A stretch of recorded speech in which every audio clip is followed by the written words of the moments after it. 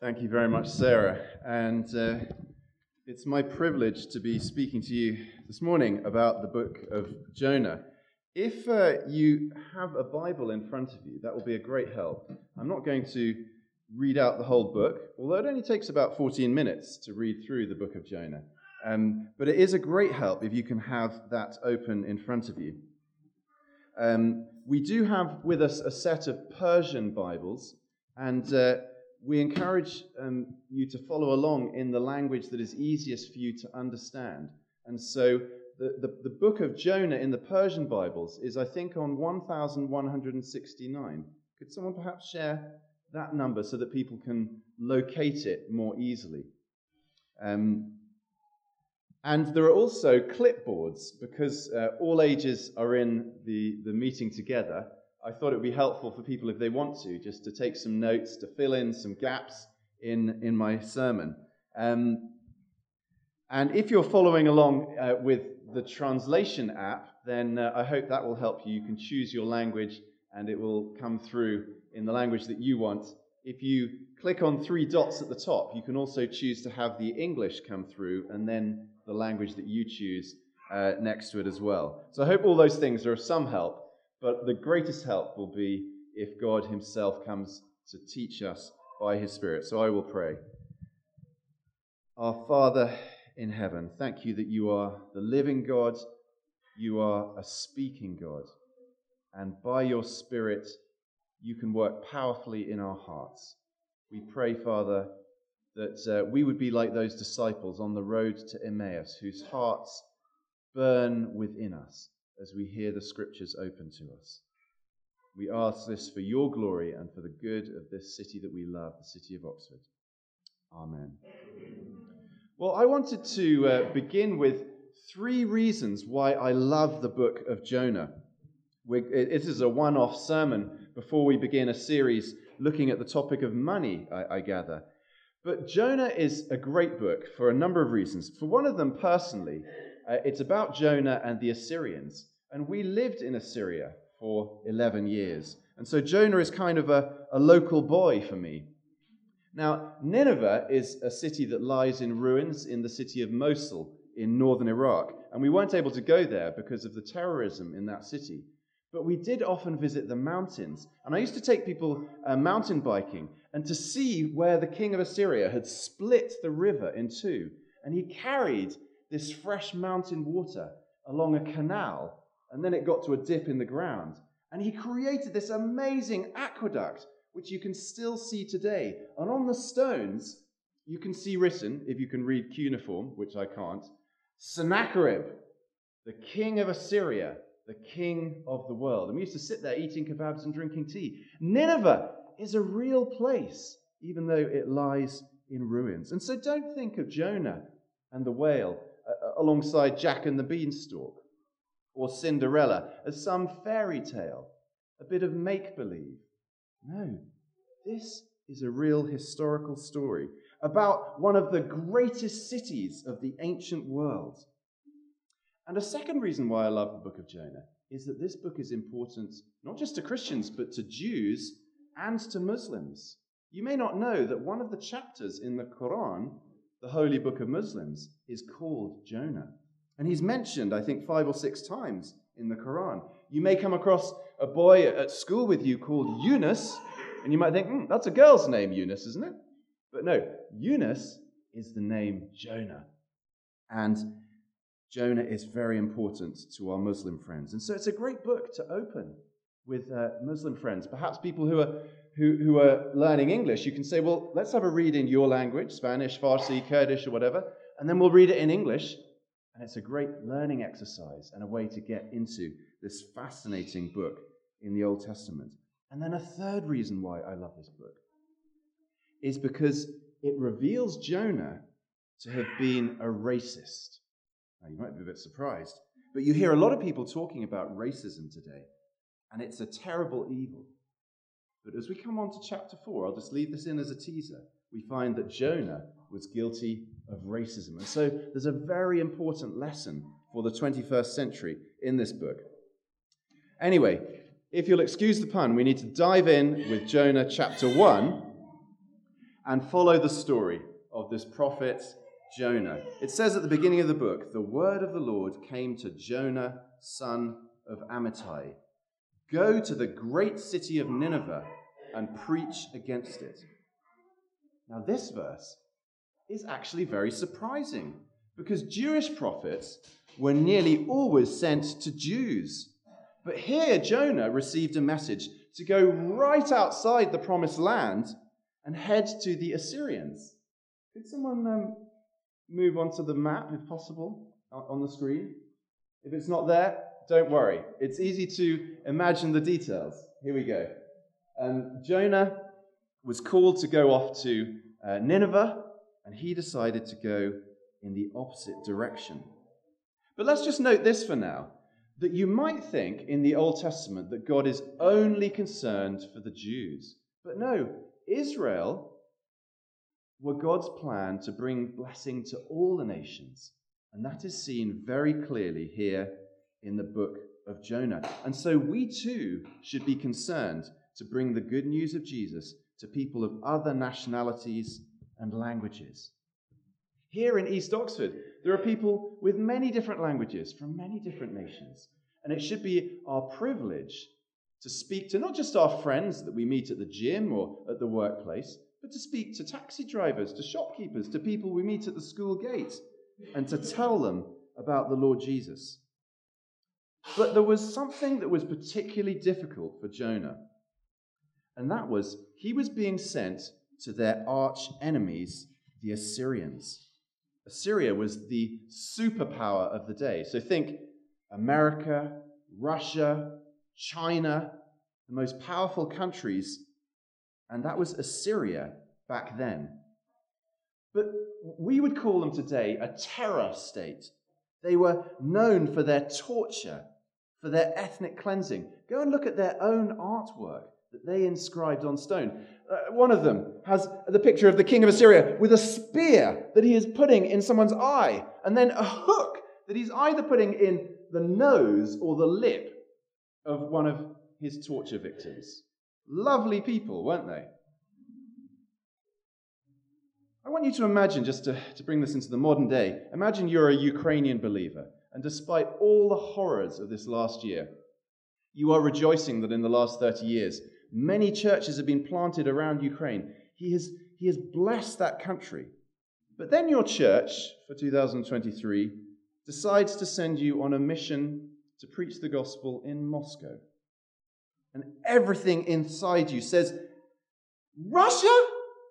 The country that has been bombing us, that has been destroying our infrastructure, murdering us, these are our enemies. I want them just to be wiped out and destroyed to get a taste of their own medicine. Why would I go and preach good news to the Russians? Now, you may be able to relate to that in a different way. But that was what it must have felt for Jonah, who had such hatred for the Assyrians. But let's see, this was God's call to go and preach to Nineveh. But the second point we've got is about Jonah's rebellion. He's heard the call, go to the great city of Nineveh and preach against it, because its wickedness has come up before me. And then look at verse 3 with me. But Jonah ran away from the Lord and headed for Tarshish. So as you saw from that map, Tarshish, you had Assyria over here, and Tarshish was in somewhere around Spain, in exactly the opposite direction. Now, Jonah was a prophet. That meant that he explained God's word to people, and he would have known this proverb: the eyes of the Lord are in every place, keeping watch on the evil and the good. I know that because of the Steve Green song. If you Google it, you'll get a very memorable song, and you won't forget Proverbs 15:3. The eyes of the Lord are in every place, keeping watch on the evil and the good. But what's Jonah doing? He ran away from the Lord. What a schoolboy error. If God is everywhere, what's he doing sailing away to Tarshish? It's very perverse. And we could say, and I put it on the handout, if you want to fill in the gap there, As a famous prophet, Jonah talked the talk, but as we say in English, he didn't walk the walk. Audabeja le narpeja, they say in Kurdish. He talks, but he doesn't bake. You see, he was a hypocrite. What he said did not match what he did. So here we have a very honest picture of a preacher who ran from God. And you know, there's a Jonah instinct inside all of us that we say to God, no, I'm not going to obey you. It's a little bit like you go to the park and you find that there's a section of the grass that's been roped off. So you can kick your football around, you can throw your frisbee anywhere, but not inside the roped off area because they're reseeding the ground, they're mending the grass. And we're a bit like that with God. We say, yeah, I'm fine about coming to church. Yeah, I'll read my Bible sometimes. But no, God, you're not going to touch my bank account. That's mine. What I do in my bedroom, that's for me. That's not for you to change. Or love your enemies. But no, I hate that boy or that girl in the playground. There's no way I'm going to start loving him. That, children, is being like Jonah, running away from what God is telling us to do. And Jonah seems to have been happy enough being a prophet until God challenges his love of his own country and says, now go and preach in Nineveh. So Jonah runs away from God. But God has a way of bringing us back when we push him out of our lives. In Jonah's case, it was a terrifying storm. Do you remember that in the reading? God sent this storm because Jonah was disobedient.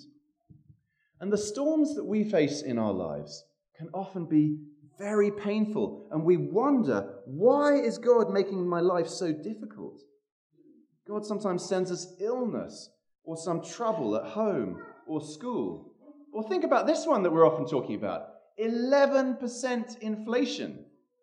If as a child you don't understand economics, or adults don't understand economics very well, what it means is that the food is getting so much more expensive. And you probably heard your parents talking about that.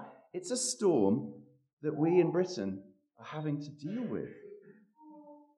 And these storms that God sends are a message from him so that we say, okay, I'll admit it, I've been a fool. I tried running from God, things have really gone south, and I need to face up to my sin. Well, if you look with me at the details in verse 4, it says the storm is so violent, the ship threatened to break up. I guess many of us have never been in a sea storm. I've seen a little bit of it, but in quite big, sturdy boats.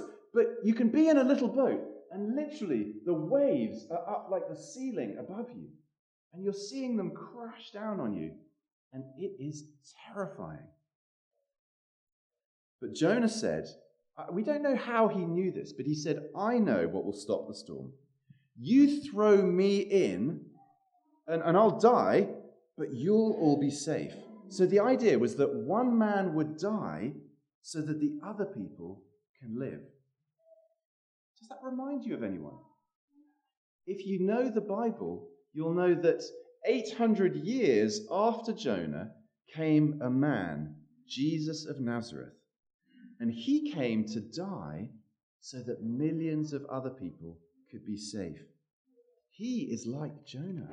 He himself said, just as Jonah was in the belly of the fish for 3 days and 3 nights, so I will be in the heart of the earth. Meaning he would die so that we could be safe. So I want to begin this at the end of the first point. Do you believe that Jesus died for you on the cross? You can be safe like those sailors were safe. They must have been amazed to see that it happened, just as Jonah said. We're on to the second point now, God's grace. The sailors get saved from a terrifying storm and a watery grave. They are saved, even though Jonah, if you think about it, he has gone in the opposite direction. He said no to God's plan to go and save other nations. And what happens? God's plan is still fulfilled. These sailors, people of other nations, they come to worship Yahweh, the true God. They make sacrifices to him. Praise God. His plan is unstoppable. But the focus in this book of Jonah is not on the sailors. The focus is on Jonah. And we don't have time to look much at chapter 2. I would encourage you to go home and read chapter 2, the poem there, in your own time. It's a great read, and it's a bit like ammunition that we can store up for the fight that may come up in 2023. You may face very dark and difficult times. Something completely unexpected may happen to you this year. And if you do, try and have these words of Jonah with you to see you through that storm. And let's notice one thing in Jonah's... If we just pick up the story in basic form, in verse 17 at the end of chapter 1, it says, "Now the Lord provided a huge fish to swallow Jonah, and Jonah was in the belly of the fish 3 days and 3 nights." And then if you go on to the end of chapter 2, it says, "And the Lord commanded the fish, and it vomited Jonah onto dry land." So that's the story in basic form, that Jonah was kept safe because he was in the water, and I don't suppose he saw it, but he was in the water, and this huge, great fish swallowed him up. It can't have been very nice inside the fish, but at least it saved him from drowning. And he wrote this poem talking about his experience. And he said, I think the key thing, that if you've got that handout on the clipboard, try and find the verse that I'm referring to. It says, I'll tell you which verse it is, and you can write it in. Verse 8 says, "Those who cling to worthless idols turn away from God's love for them." The meaning seems to be that I know now how much I've been loved by God. Only Yahweh, the God of Israel, is the one who loves us and saves us. And so Jonah seems to grasp this point, that we need to go to those who worship worthless idols. We need to go to people of other nations and tell them about the deep, committed love of God for all people. And why should we go? Because we ourselves have tasted that the Lord is good. So this is our second point here about God's grace. His grace is his generosity, his kindness towards people who don't deserve it. Jonah did not deserve God's favor. He'd run away from God, and God punished him, but yet he rescued him in the heart of the sea. And he gave him an amazing lifeboat to take him back to shore. So we're going to take a break now, and we're going to sing the famous hymn, Amazing Grace. This celebrates God's amazing kindness to us. The same God who rescued Jonah has come to rescue us through the Lord Jesus Christ.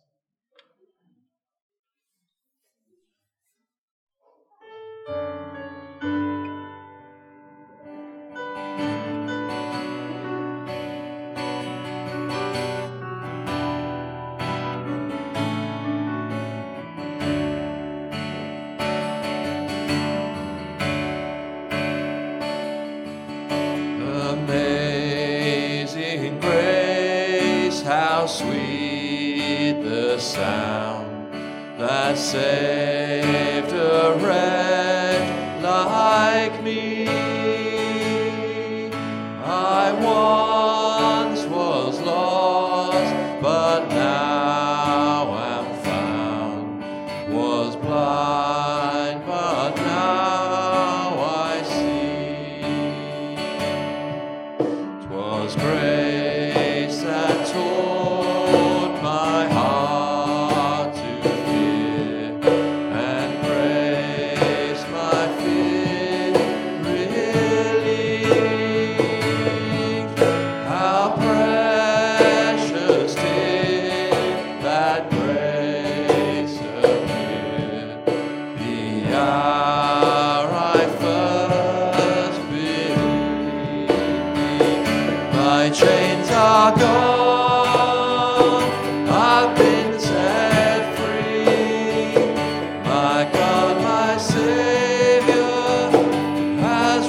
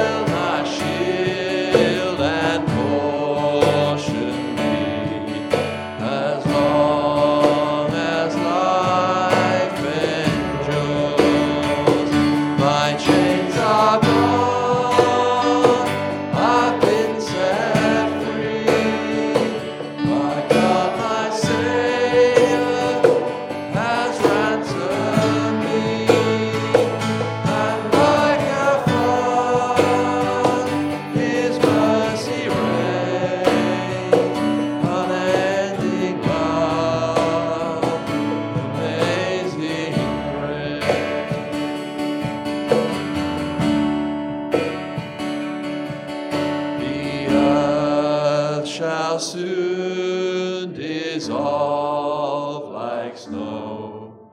The sun forbear to shine, but God who called me here below will be forever mine. My chains are gone, I've been set free. My God, my Savior, has ransomed me. And like a flood, His mercy reigns. Unending love, amazing grace. My chains are gone. My chains are gone. I've been set free. My God, my Savior, has ransomed me. And like a flood, His mercy reigns. Unending love, amazing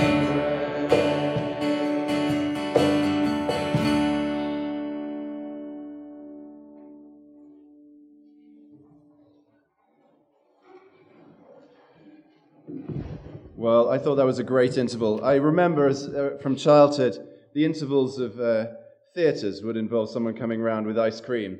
And I'm afraid we couldn't engineer that. But we did sing a great song there. And I hope it was very sweet for you to sing of God's amazing grace. And now, as we've thought about God's grace towards Jonah, we're now going to look at what happened when he did go on to Nineveh, to look at the Ninevites' repentance. We see more of God's grace in that precious line at the beginning of chapter 3. Then the word of the Lord came to Jonah a second time. God could have said to Jonah, look, you've blown it. Your career as a preacher is over. Go back to your hometown. But no, he recommissioned him. He again sent him to Nineveh. And if we've fallen into sin, and that's something that's saddening us, let's not wallow in our sin. Let's, with a song of thanksgiving, let's thank God that there's a way back to him. And for Jonah, there was unfinished business. There was work for him to do. The moment that we are restored, God wants us to tell others about God's amazing kindness to us. I really mean that if you're someone here or you're tuning in and you're feeling a bit ashamed of yourself, and you're thinking, look, this talk about talking to the Hindu shopkeeper or the atheist neighbor about Jesus, look, I'm just not qualified to do that. If you are ashamed of your life, that is a brilliant qualification for being a spokesman for the grace of God. We can be honest about our sin, about our waywardness, and about God's amazing generosity to people like us who don't deserve his kindness. Well, Jonah's mission to Nineveh was facing, as it were, very tall odds at the bookmakers. This was the arrogant, cruel city of the Assyrian Empire. And this Jewish prophet, Jonah, came to tell them that God was going to punish them for their sin. It says in verse 4, on the first day in Nineveh, Jonah proclaimed, 40 more days and Nineveh will be overthrown. He didn't start by saying, God loves you, Assyrians. He has a wonderful plan for your capital city. He proclaimed the message that God had given him. And it's not okay for us to change the message that God has given us for the nations. Now, his message must have held out some hope of salvation. It was a warning, not an announcement that the date had been forever fixed. Jonah no doubt told them something of his dramatic rescue from death. But he does proclaim very clearly about the coming judgment. And if you're filling in those worksheets, then don't miss that little detail. We've got bad news to tell people about judgment. as well as good news about Jesus, our Savior. And this is something you find in the New Testament as well. So if you're taking notes, have a look at Acts 10, 42 and 43, and you'll find Peter saying exactly the same thing. There's bad news that God is angry with us for our sins, and Jesus is the one who can forgive us our sins. You see, until people understand that we're facing death and hell, they can't really understand why we need a Savior to die this death for us and free us from punishment. And it is quite an unpalatable message. Jonah doesn't even come in offering a free meal or opening up a youth club with some sports activities for the Ninevite teenagers, which might sweeten the pill a little bit. You can imagine the proud Assyrians scoffing. Who is this jumped-up Jew coming preaching fire and brimstone to us? Doesn't he know who we are? The greatest city of the world? But no. What followed was one of the greatest religious awakenings in the history of the world. The Ninevites believed God. A fast was proclaimed, and all of them, from the greatest to the least, put on sackcloth. That was rough clothing made of goat's hair. I don't like it when you get dog's hair or cat's hair on my clothes. But can you imagine putting on a bit of clothing that's made of goat's hair? It was a way of expressing, I'm so sad about my evil that I'm prepared to just wear this horrible, coarse clothing. Even the king, sometimes the politicians, they're the worst of the worst, aren't they? But not always. In this case, the king was cut to the heart. He repented and he called on others to repent. So keep praying for our politicians. Let me ask you, do you believe that God can bring revival to Britain? I love in the city centre, remembering there's a little college you've got near Christchurch, you've got St Aldate's Church. Tucked behind there is a little college called Pembroke College. And in about 1730, a boy called George, he was just the son of an innkeeper, no one special. He came up to study in Oxford and he became a preacher. They shut him out of the churches. They said, we don't like your fanatical message. He said, right, I'll go out into the fields. And he preached to thousands of people. And Britain, that was in the grip of this horrid, evil slave trade, and they were drinking and they were sexually immoral and they'd forgotten God, they'd done with Christianity. And God turned this nation around. And within 100 years, Britain was abolishing this horrendous slave trade. If you think we're just too far gone, we've abandoned Christianity, the God of Jonah is still the mighty God who's given us his word. And like George Whitefield in the 1700s, we should proclaim this good news to people and pray that God will use our message to turn this country around. That is what happened with the Ninevites. And now we're on to point 4, and in chapter 4. And here comes an extraordinary twist in the tale. I almost get surprised every time I read this. It really isn't like the children's fables where they all lived happily ever after. Look with me at verse 1. But to Jonah this seemed very wrong, and he became angry. So Jonah should have been running the sort of follow-up course. He's had all these people converted, and he should be doing the follow-up, discipleship explored. Instead, he's left the city, and he's sitting there pouting like a petulant teenager. Verse 5, Jonah had gone out and sat down at a place east of the city. He made himself a shelter, sat in its shade, and waited to see what would happen to the city. Deep down, he still loathed the Assyrians. It was just part of his cultural makeup. They're the terror state. They're scum. Some in this room have experienced what it's like to live in a terror state. If you don't agree with our ideology, and I wouldn't be at all surprised if you hate the governments that point guns at people unless you follow their philosophy. Jonah hated these Assyrians. And he's just waiting. Oh God, come on, just destroy them, please. But let's be fair to Jonah.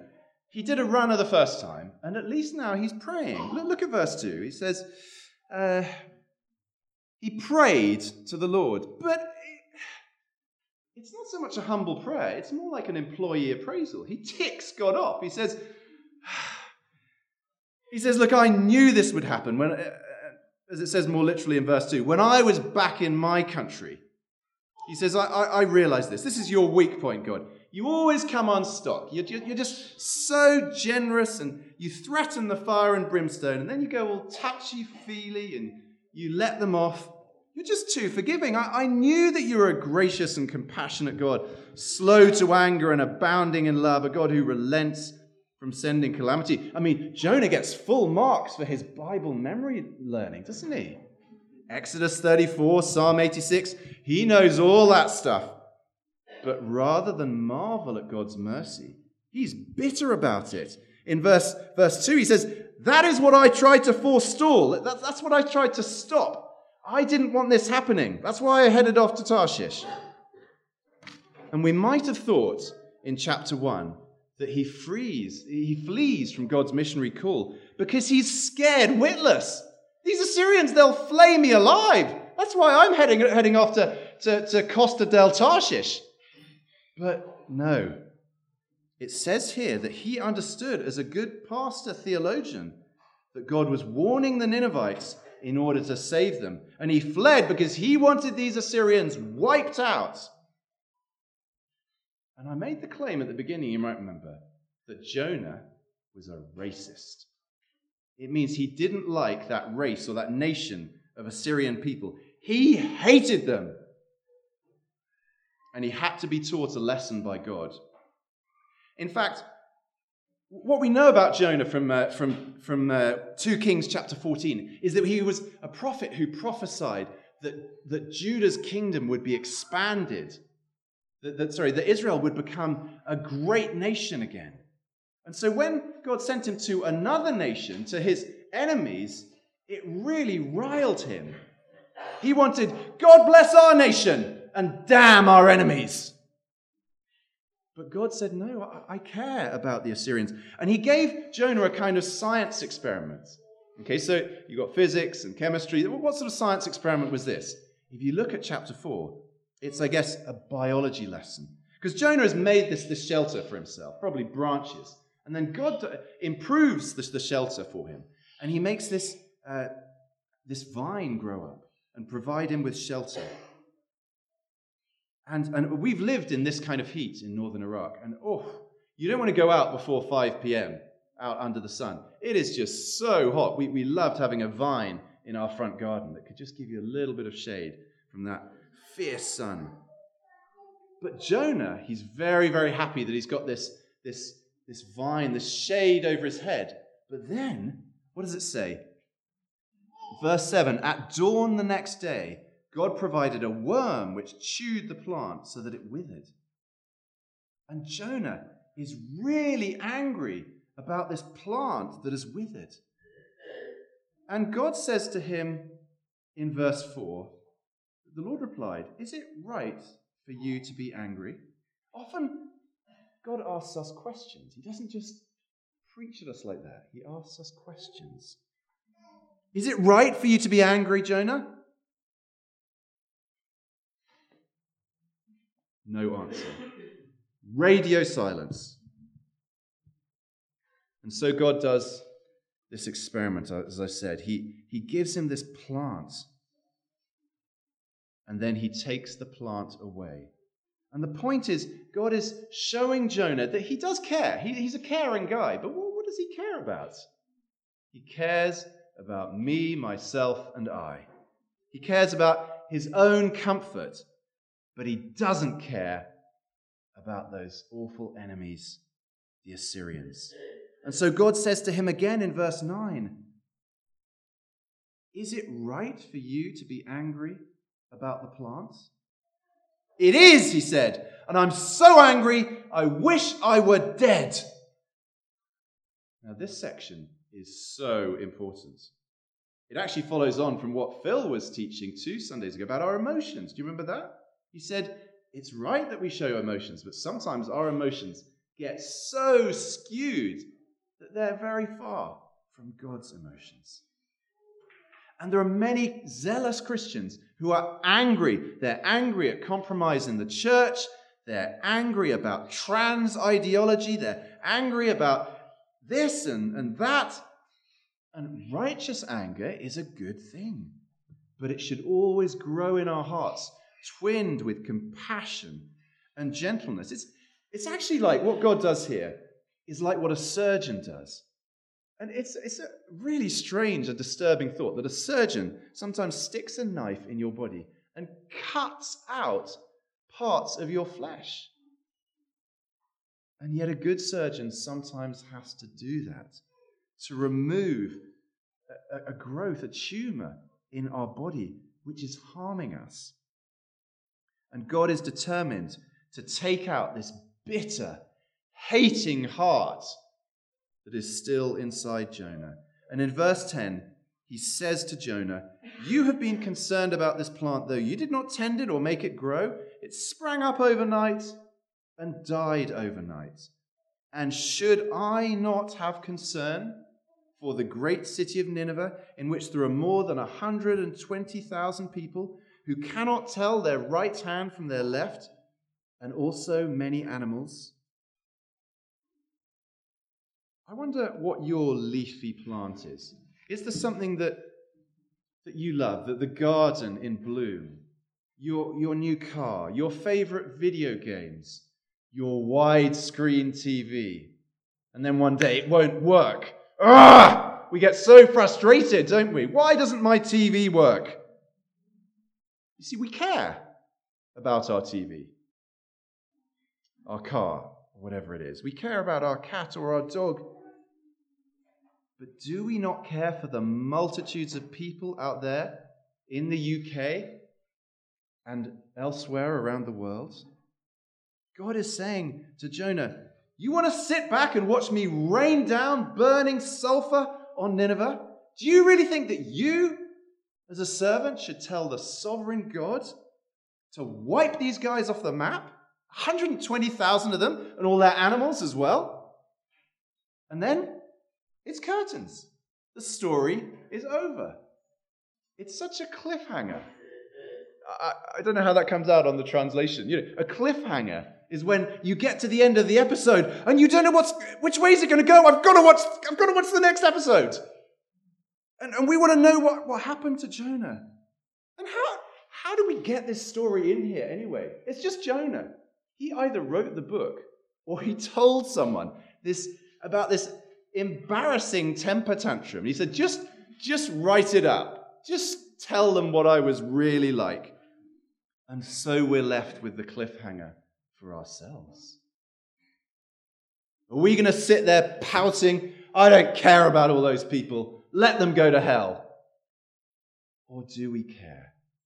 Is Magdalen Road going to be a church that does more than just welcome people in for their dancing and their art and their maths lessons in this wonderful old schoolhouse? Are we a church that wants to sit down for a cup of tea and explain to people the danger that we're all in and the wonderful rescue plan that God has given us in the Lord Jesus Christ? I want to leave this ringing in your ears. Should I not care, God says, about East Oxford, in which there are 70,000 people who do not know their right hand from their left, and also many cocker spaniels? Or fill in the blank. Your guinea pigs, your parrots. Let's pray. Merciful Father, God of all comfort, we thank you that your heart yearns for lost and hardened and even violent people. When we often want to keep away from those scary streets with knife crime, you send people to proclaim that your Son came into the world to save even murderers and rapists. Please keep us from being like that older brother in the parable who didn't want to join the party when his waster of a brother came home. Help us deep down to love the unlovely, to have a fresh vision of how generous you've been in rescuing us. And may you save many people in Oxford who have no believer friends. Send us out in the power of the Spirit, we ask, to serve you boldly. In Jesus' name we ask this. Amen.